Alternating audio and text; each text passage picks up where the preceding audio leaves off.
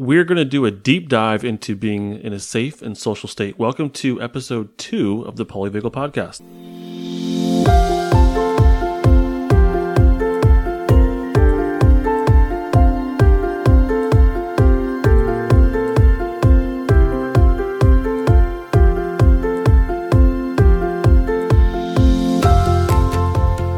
So I was super nervous about the last episode. It was the first time doing it, and I definitely had a huge dose of imposter syndrome. In my mind, this is not based on reality, but in my mind, Dr. Porges and Deb Dana and Peter Levine, my trinity, my polyvagal trinity, they were going to listen, and they were going to know that I was not cut out for this. In my mind, that was what was happening. This isn't based on reality, but that's where I was. I was extremely nervous about it. I decided this time to relax. I have a show structure now. That should help me out a lot. But I thought it went okay. I thought it went okay. But I was still nervous about it for quite a while. And luckily, on Twitter, I was rescued. I got some kind words from someone, from Allie Cliff. It's Cliff with 2 F's, _ Allie, A-L-I. She left this wonderful comment and said, or I guess on her own Twitter feed, and said, highly recommend listening to this podcast on polyvagal theory and its relevance to therapy in classrooms. Justin not only discusses the concepts, but actually relates to the listener in a way that is deeply respectful of states of safety. So that was awesome. I read that, and this wave of reassurance came over me, and it was wonderful. So thank you for that, Allie. I appreciated that so much. It instantly just helped me feel like, oh, okay, cool. This is okay. I can do this. So thank you for that. Quick recap from the last episode. Our bodies, our bodies respond to. Oh, by the way, I'm doing this in one take. The last one, I did it 3 times for various reasons because I was just a little bit nervous about it. But I realized that I had done it based off a presentation that I had made in in real life to a bunch of teachers and some therapists. So I was using that, and I didn't think about it as a podcast, which it is.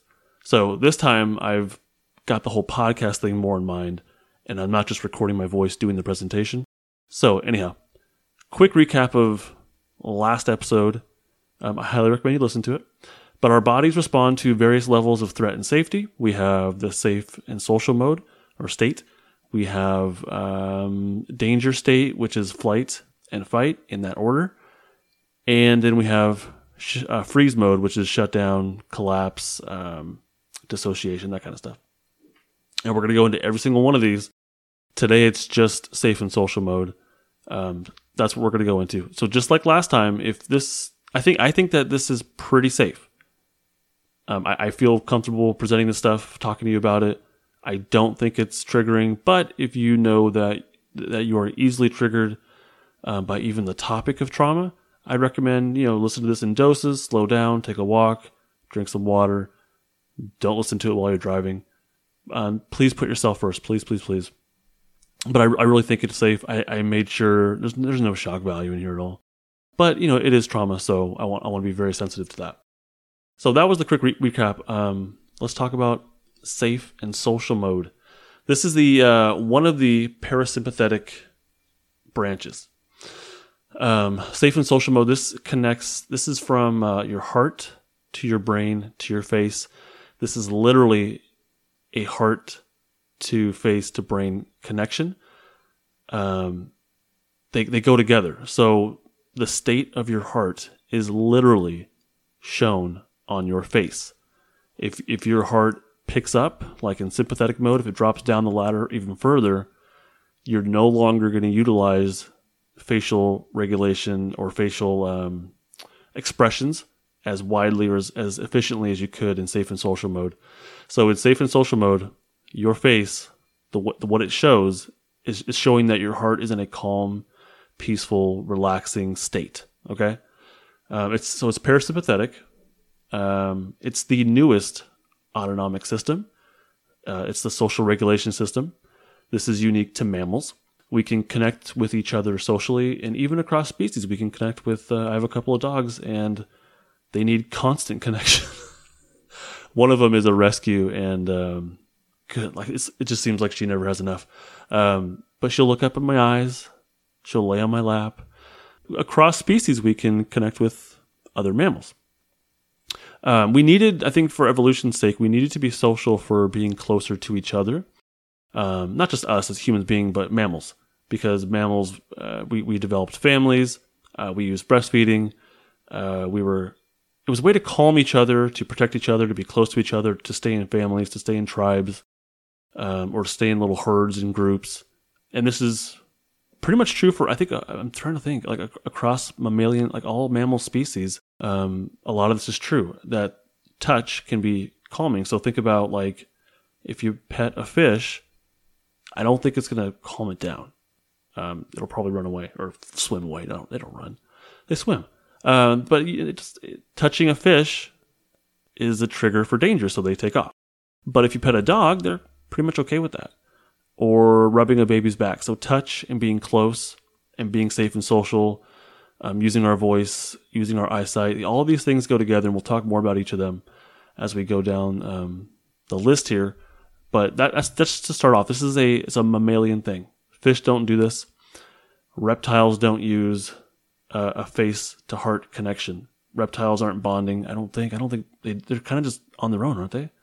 I'm not a reptile expert, but I believe they just kind of do their own thing. They don't hang out in families or in herds. They're just solo, and they don't have this regulation system of bonding, of co-regulation. They're in flight and fight mode or shutdown mode, and that's pretty much it, I think. So health and safety, this is the safe and social state means that the body can facilitate health, growth, and restoration, as Dr. Porges says. Instead of using its resources for flight and fight, it can use it for health and growth and restoration. So when we're safe and social, this optimizes our body's use of its own resources. We don't have to use the body's resources for running away, or for fighting, or for shutting down. All of these other states, the running away, fighting, shutting down, these other states are extremely costly to our resources, including oxygen. And mammals need a lot of oxygen. So if we go into those modes, if we drop down the ladder into those modes, we're not using our resources for health and growth and restoration. You probably know about the ACEs study. This is the Adverse Childhood Experiences, I believe it's called. And I should do an in-depth episode of ACEs in the future. But basically, it's a study done by Kaiser and the CDC. From their website, it says it's one of the largest investigations of childhood abuse and neglect and later life health and well-being. And they discovered that not only do trauma survivors have higher rates of behavioral problems, but also somatic issues like body issues. So they have more issues with social, emotional, and behavior problems, yeah. They have a shorter lifespan, increased risk for suicidality. But in their body, there's a higher rate of diabetes, heart disease, lung cancer, fibromyalgia, autoimmune diseases. I mean, all kinds of stuff that you would think, well, why would trauma affect the body? But it does. And the reason for that seems to be that the body is no longer using its resources for health and growth and restoration. It is diverting. It's taking those resources that it needs for those things, and it's diverting them toward a path of danger, like always being in danger mode and not using those resources for being in a healthy state. When you're in safety mode, your saliva and digestion are stimulated. Think about people, and this happened to me. Your mouth may dry up when you're giving public speeches because the speaker doesn't feel safe anymore. And this totally happened to me. Think about when you were a kid in class, or when you presented in college if you had to talk in front of the class. Your mouth goes dry because you don't feel safe anymore, and the body's basically saying, "Whoa, we don't need this. We don't need our mouth to be wet anymore. We're not chewing on anything. We're not eating anything. We need to divert all energy, all resources, whatever we can, into our legs so we can run as fast as we can. We have to pump blood faster, so everything's going to go to the heart, and we might have to fight people off or things off. I don't know. But basically, we don't need to digest when we're in flight and fight mode like we would if we're in safety mode. We need those resources for survival. So your mouth goes dry if you're in danger mode. So in safety mode, your mouth is saliva and digestion are stimulated. I remember when I first did this presentation in front of about 40 teachers, 35 teachers and a handful of therapists. My mouth went way dry really quick. It was actually quite shocking. But I drank some water. I recognized it, and it was actually part of my presentation, so I knew, oh yeah, this is what's happening right now. And I drank some water and I was fine. Also, our heart rate slows down. This means that we can sit still and engage socially. When our heart rate picks up, we can't sit still. That's very hard to do. So when our heart rate is slower, calmer, we can sit still, we can engage socially. How many students in the classroom have a heart rate, if you're a teacher, have a heart rate that is at a nice, healthy baseline to where they can sit down and learn? Hopefully most of them. But I'm sure if you're a teacher, right away you're thinking of that kid that's not in that state. His heart rate or her heart rate is picked up. It's going faster than usual. And it's extremely hard for them to sit still and to listen. All of those things require that you're in a safe and social state. How about you, dear listener, when you're at work, how's your heart rate? Maybe you haven't stopped to notice it, but how's your heart rate doing right now? And also with safety, we're able to take full breaths. Full breaths mean it indicates being in a safe state. Short and narrow breaths indicate being in a danger mode, in a danger state of flight or fight. How's your breathing right now? Is it pressured? Does it feel shallow? Are you able to comfortably breathe into your belly? That's for me, that really shows that someone's in a safe state is when they can breathe into their belly. In therapy with kids or adults that are more, I would do most of my work with kids, teenagers, when they're more on the anxious side, if they're more in danger mode, they don't breathe into their belly. They breathe into their chest and into their shoulders, very shallow. And when I ask them to take a deep breath, they will breathe not into their belly. It breathes into their chest, and they basically like grab the seat, like with their, like on a roller coaster. If you go on a roller coaster and you're grabbing that bar in front of you. So with some people who are way more on the danger side, when they take a deep breath, it's like they brace for it. It's not a comfortable, slow process. It's more of a shock, it seems like, or they're fighting that pressure that they feel on their chest, I think. For my fellow therapists, are you breathing comfortably in session? How about when your client starts to talk about some details of trauma? How does your breathing change? Teachers, how about you? Are you breathing comfortably? How about when that one kid is starting his or her spiral into their meltdown? Like you can see it's happening. You know it's coming. Does your breathing change? It probably goes a little bit more shallow because you know it's coming. You're dreading it. And part of you might not want to deal with it. And a big part of you is thinking about the rest of the class and how do I make sure that they're still learning? How do I keep people safe? So when we go into these modes where we're recognizing this, our breathing changes. Feeling safe is crucial in mammals. Like I said, it facilitates general health. Equilibrium of like body functions, hormone release, all that. We need to be in a safe state to do these things at a healthy baseline. But also with cognitive functions like learning and productivity, critical thinking, problem solving, these don't happen outside of a safe and social mode. So kids in school, adults in school, or being at work, you're not going to be able to use the cognitive skills to the best of your ability unless you feel safe and social. Problem solving becomes a lot more difficult because if you don't feel safe, identifying a problem becomes more difficult because everything feels like a problem. Coming up with solutions is a lot more challenging because things may feel like I'm in danger. There's no solution to that. So identifying the problem is difficult, and then coming up with solutions is obviously going to be difficult if you can't identify the problem.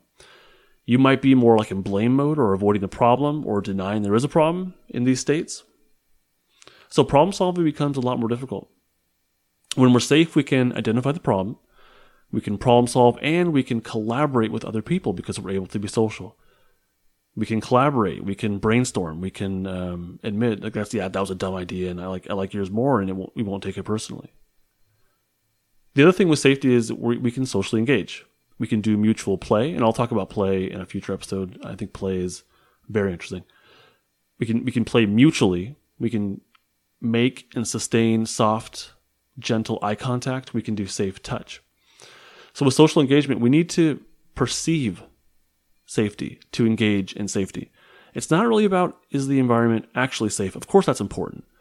But it's, are we in a safe state to recognize and engage with a safe environment and to play mutually? This reminds me of when I was a kid. My brother, I have two brothers. I'm the middle child. And we would play like baseball or football or whatever sport against a couple of boys in the neighborhood who were also brothers and lived 2 houses down.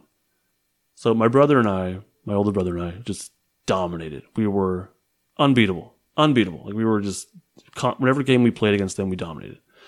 And they were extremely sore losers. They were not in a safe and social state after we dominated them. And they were very sore losers. There's one time where they lost, and one of them dumped 7-Up, the soda, on my bedroom window. After, they went home, got a 7-Up can, went outside my window, and dumped 7-Up on my bedroom window. And there was another time where that's not safe and social. They were not able to play mutually. It was all about winning for them. I know I'm talking about dominating, but it wasn't. If I had lost, I would have been okay with it. But for them, losing was not something they could tolerate. I remember there was one time where they did win, but it was like at nighttime. It was dark out. The streetlights were on, which is something I don't think kids do anymore. But we were playing baseball with a tennis ball and a wiffle ball bat. Great memories. And they won because it was dark. They got a hit, and I couldn't see it, and they won, right? And they gloated about that heavily. So they weren't able to tolerate a loss. They were not able to tolerate a win because they were not in a safe and social state. They just it was about competition and being better. Nothing wrong with that if you can tolerate it. They weren't in that space. So they weren't able to stay in that safe and social state, even if they were there. Think about, students that have a hard time losing or students that have a hard time transitioning from lunchtime breaks. They may not be in a place where they can mutually play with their peers. Or how about, think about making eye contact and holding eye contact safely. This doesn't happen outside of being in a safe and social state. Have you ever had a hard time making eye contact? This is something I still kind of have, but I had a huge issue with this up until I became really aware of it after learning about polyvagal theory, and I realized how often I don't look at people in the eye. How about you? Do you have a hard time making eye contact? Maybe it's with a certain person or with everyone. For me, it was kind of like general. I just didn't like making eye contact with people. I go out of my way now to do so and really force myself to do so.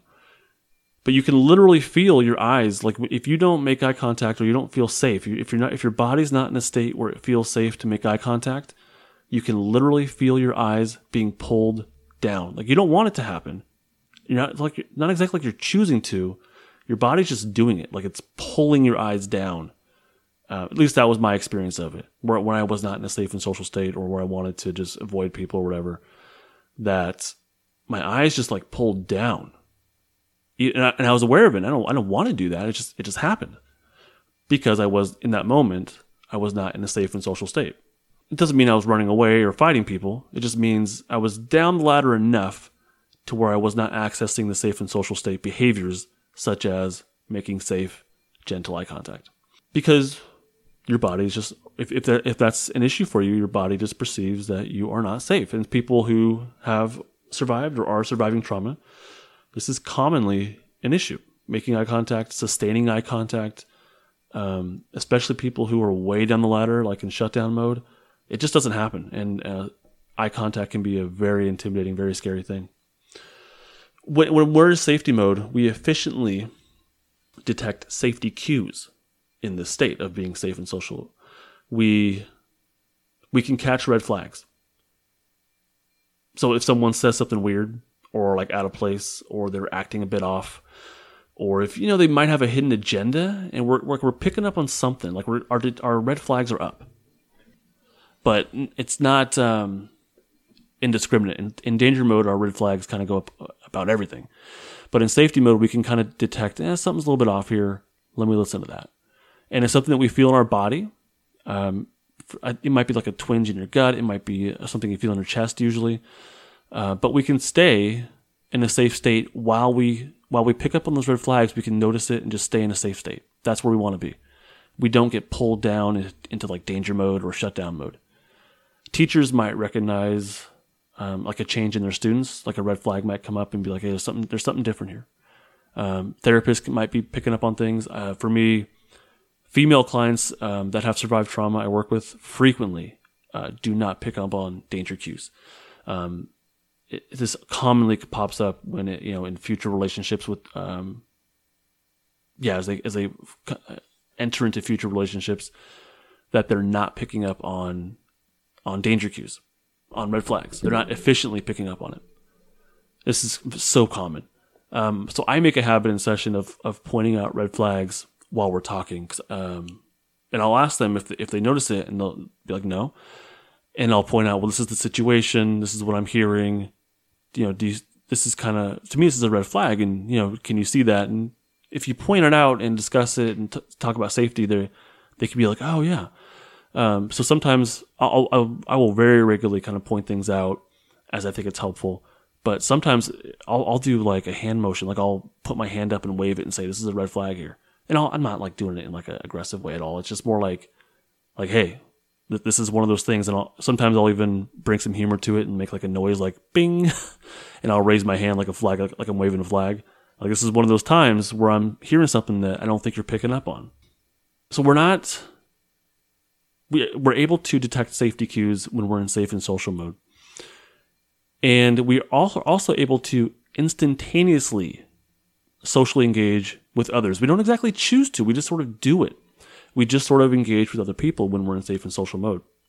This includes having closer proximity to someone who is safe, making eye contact and holding it in a gentle and safe way, using more facial expressions, especially everything above the nose, like above the cheekbones, I guess, like the eyes and the forehead, eyebrows. All that is very important in conveying emotion. And when we're safe and social, we can use those efficiently and in a greater range. Our physical gestures and posture are more relaxed, not as aggressive. We can hear human voice and tune out other noises, and we can also use our voice in a more prosodic way. I'll talk about what that is.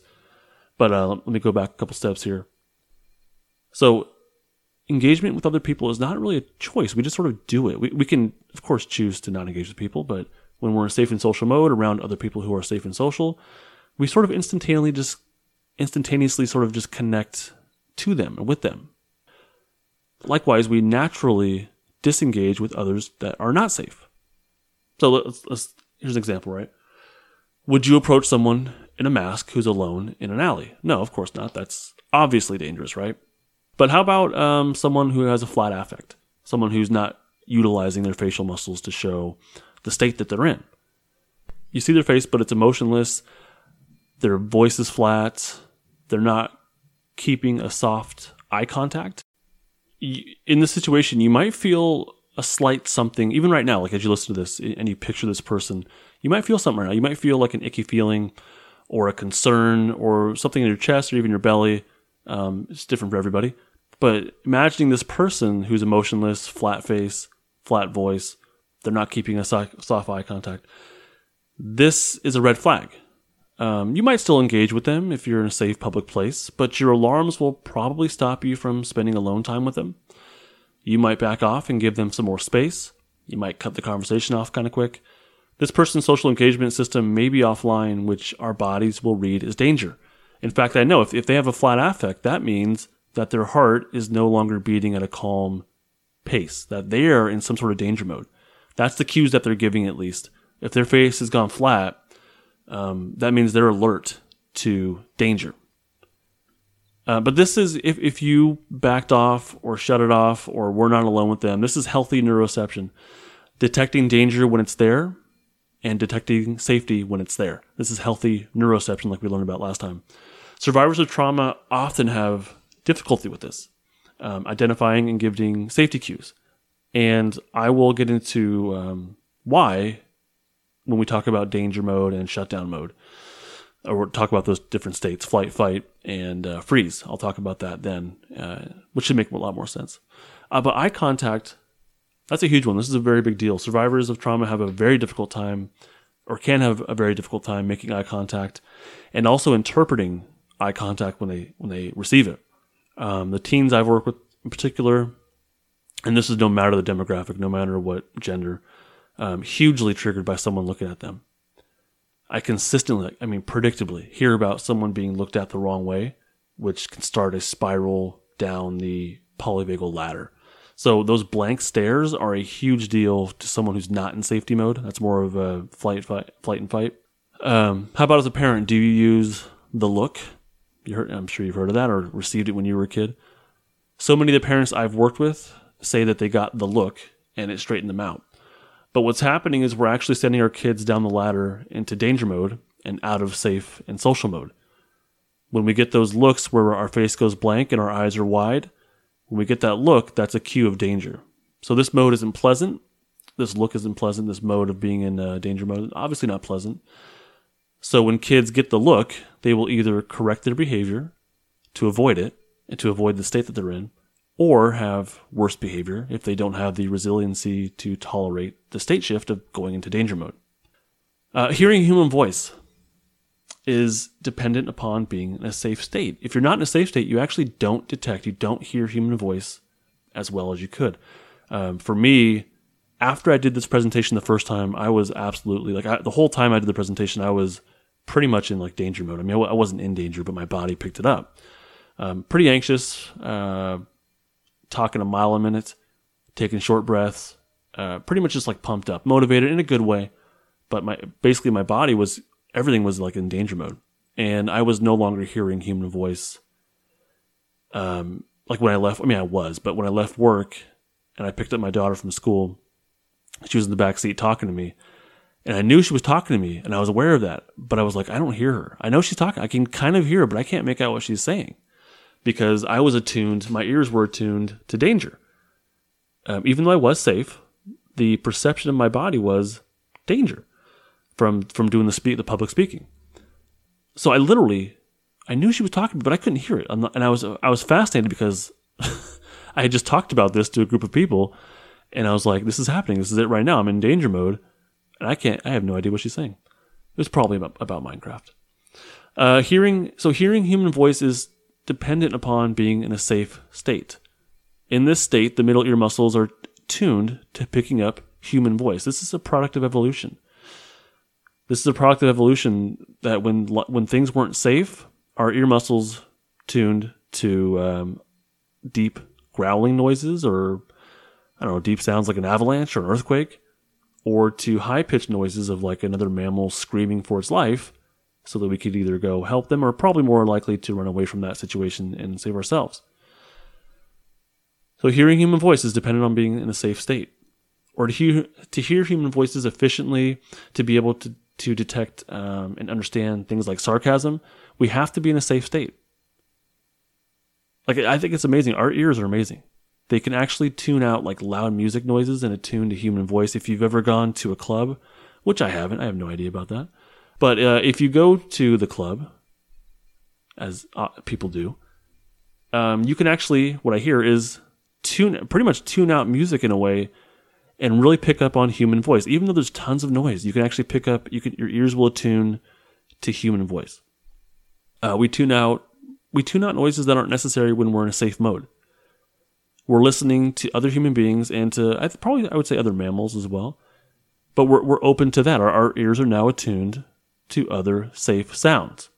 Of course, when we do hear danger sounds, we pick up on them efficiently, and then our body shifts down the ladder to kind of hone in on that.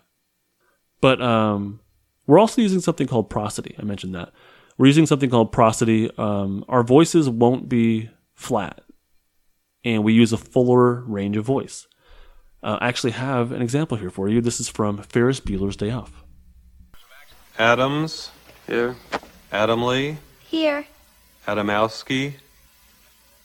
Adamson. Here. Adler. Here. Anderson. Anderson. Here. Bueller. Bueller, Bueller, Bueller. He's sick. My best friend's sister's boyfriend's brother's girlfriend heard from this guy who knows this kid is going with the girl who saw Ferris pass out at 31 Flavors last night.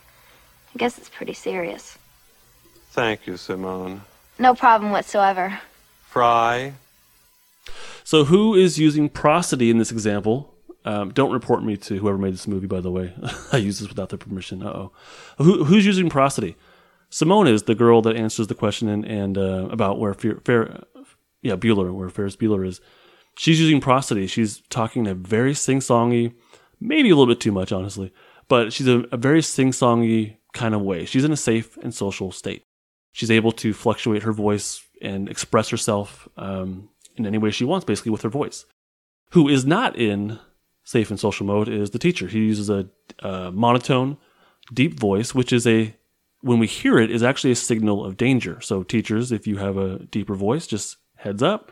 And most kids, it's a non-issue. They can tolerate it and stay in their safe and social state. But for survivors of trauma, hearing this teacher in this example is going to bring them down the ladder, and they may not be able to tolerate that for very long. So the teacher's he's not in a safe and social state. By all accounts, what he's showing us in this clip, he's not in a safe and social state. There's also another student in the back of the classroom, if you watch the clip. I think his name was Adams, I'm not sure.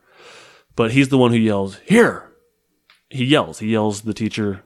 He's not in a safe and social mode. He's more like in a fight mode.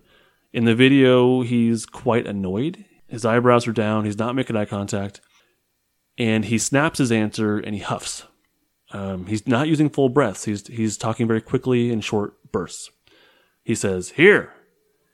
So teachers, are you using prosody? Therapists, are you using prosody? How about bosses and coworkers? Are you using prosody?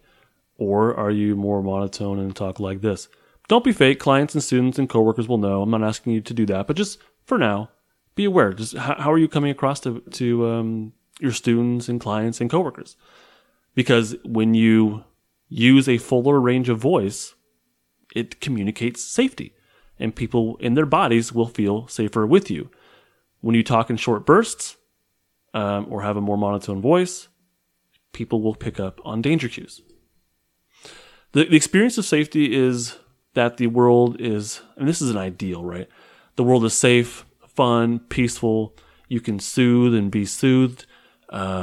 You're calm, happy, meditative, engaged, attentive, active, interested, excited, joyful, relaxed. The negative is interpreted as neutral or unimportant. A lot of this, by the way, is from Deb Dana, what I just read.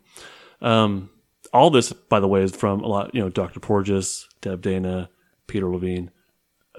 Anyhow, so the negative is interpreted, when you're in safe and social mode, the negative is interpreted as neutral or as unimportant. So the kid in class that stares is just weird instead of being a threat to you. Or they have their own issues and it doesn't involve you. That's how you interpret it. If you're not in safe mode, now you interpret that kid that's staring, you interpret him as or her as a threat. Why are they doing that? Like, what are they thinking about? Or what are they planning? Or the boss that raises their voice is just having a bad day versus they think I'm incompetent or they don't like me. Or the person that cut me off on the road is just in a rush. This is, by the way, to the person in the BMW getting off on March Lane from I-5. I'm talking to you. I know you didn't have it out for me, even though you clearly went around me and almost knocked me off the road. Even though we were both getting off on the same exit, and I was going the speed limit. But yeah, that's okay. You were in a rush. It wasn't a personal thing. I'm all right. Yet I do remember in that moment, I definitely dropped down the ladder. But anyhow, what's needed for safety? Ongoing opportunities for safe interactions with others. Not just at home, not just at school, and not just online, but all these things like ongoing interactions is needed for, I think, like an ongoing feeling of safety. And you can definitely feel unsafe at home, but safe at school. I know a lot of kids go to school because that's their safe place. Sadly, but also luckily, they have a place to go to. Or students, or not just students, but kids that go to grandma's house to escape an unsafe situation, that they have a safe place to go to. But what we need to stay in a safe and social state is ongoing safe interactions, not just once, not just in one place, but ongoing, ideally. Reliable relationships. Also, this is what's needed for ongoing safety. Reliable relationships based on reciprocity. That means give and take. That means empathy. Many clients, many students do not have reliable relationships based on reciprocity. They are not going home and feeling understood or being validated or being normalized or being listened to or being, they're not going home to a home that's not judgeful. Judgeful? I don't know. It doesn't seem like a right word, but or they're going home, they're feeling judged, they're feeling evaluated. These are all things that you get from therapy, is to feel judged. No, that's not right. When you go to therapy, you're supposed to feel understood, validated, normalized, listened to, not judged, and not really evaluated. So that's what you're supposed to get from therapy. But really, I want you to get these things from home. I want you to get these things from families and friends. I don't want you to have to go to a therapist for these things. But of course, some people do, and that's okay. But a lot of clients, a lot of students don't have places where they go to feel understood or validated or normalized. That's why they come to us, right? But we need these things. We need these things for safety, to feel safe and social. We need these things ongoing. We also need time spent with safe people doing shared activities like play and social work. And again, I'll go into play way more in another episode, a couple episodes or so. But if you work with teens and gangs, they are not going anywhere that's providing them with a sense of safety. They're not going. The gang is, in a way, the safety, because at least they have some protection, some backup, a perception of loyalty. It's not there, but a perception of loyalty, of belonging. That's the best they can do. So if you work with this population, they have nowhere to go that's safe, that is actually safe, except maybe school. But even these problems go with them to school too.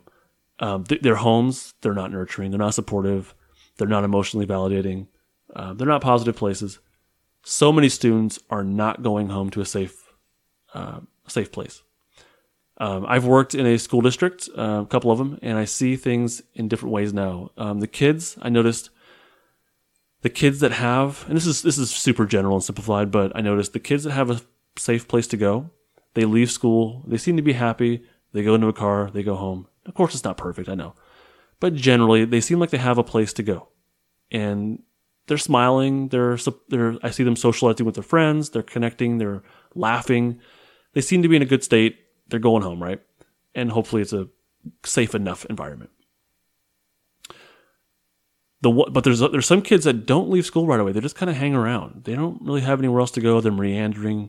Their affect is a little bit actually noticeably flatter. They're avoiding eye contact. They're not really doing anything positive. They're just kind of there. And I think it's because they don't really have a safe place to go where they feel safe. That's my assumption, anyhow. But the perception of safety is more important than the reality of safety. So again, I'll say this numerous times: the perception is more important than the reality. If your body doesn't feel safe, you're not going to be in a safe and social state, even if you actually are in a safe place. So I'm going to wrap this up with talking about breath real quick.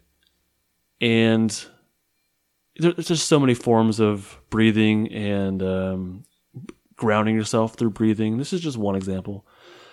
The point here is to purposely slow down and control, especially on the exhale. I want you to have a level of control in your body.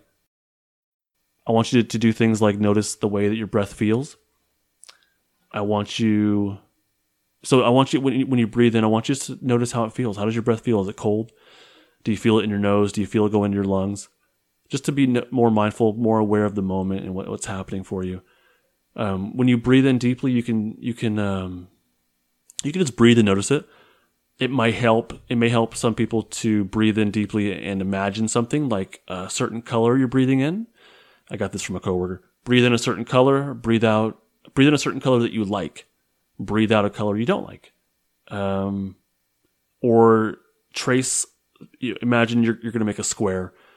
Every time you breathe in and breathe out, it makes a line. So you can do this in like chunks of 4, basically. You breathe in, nice deep breath in your belly, and you draw one line in your head, of a square, breathe out, draw the other line, breathe in, draw the third line, breathe out, draw the fourth line, and complete the square.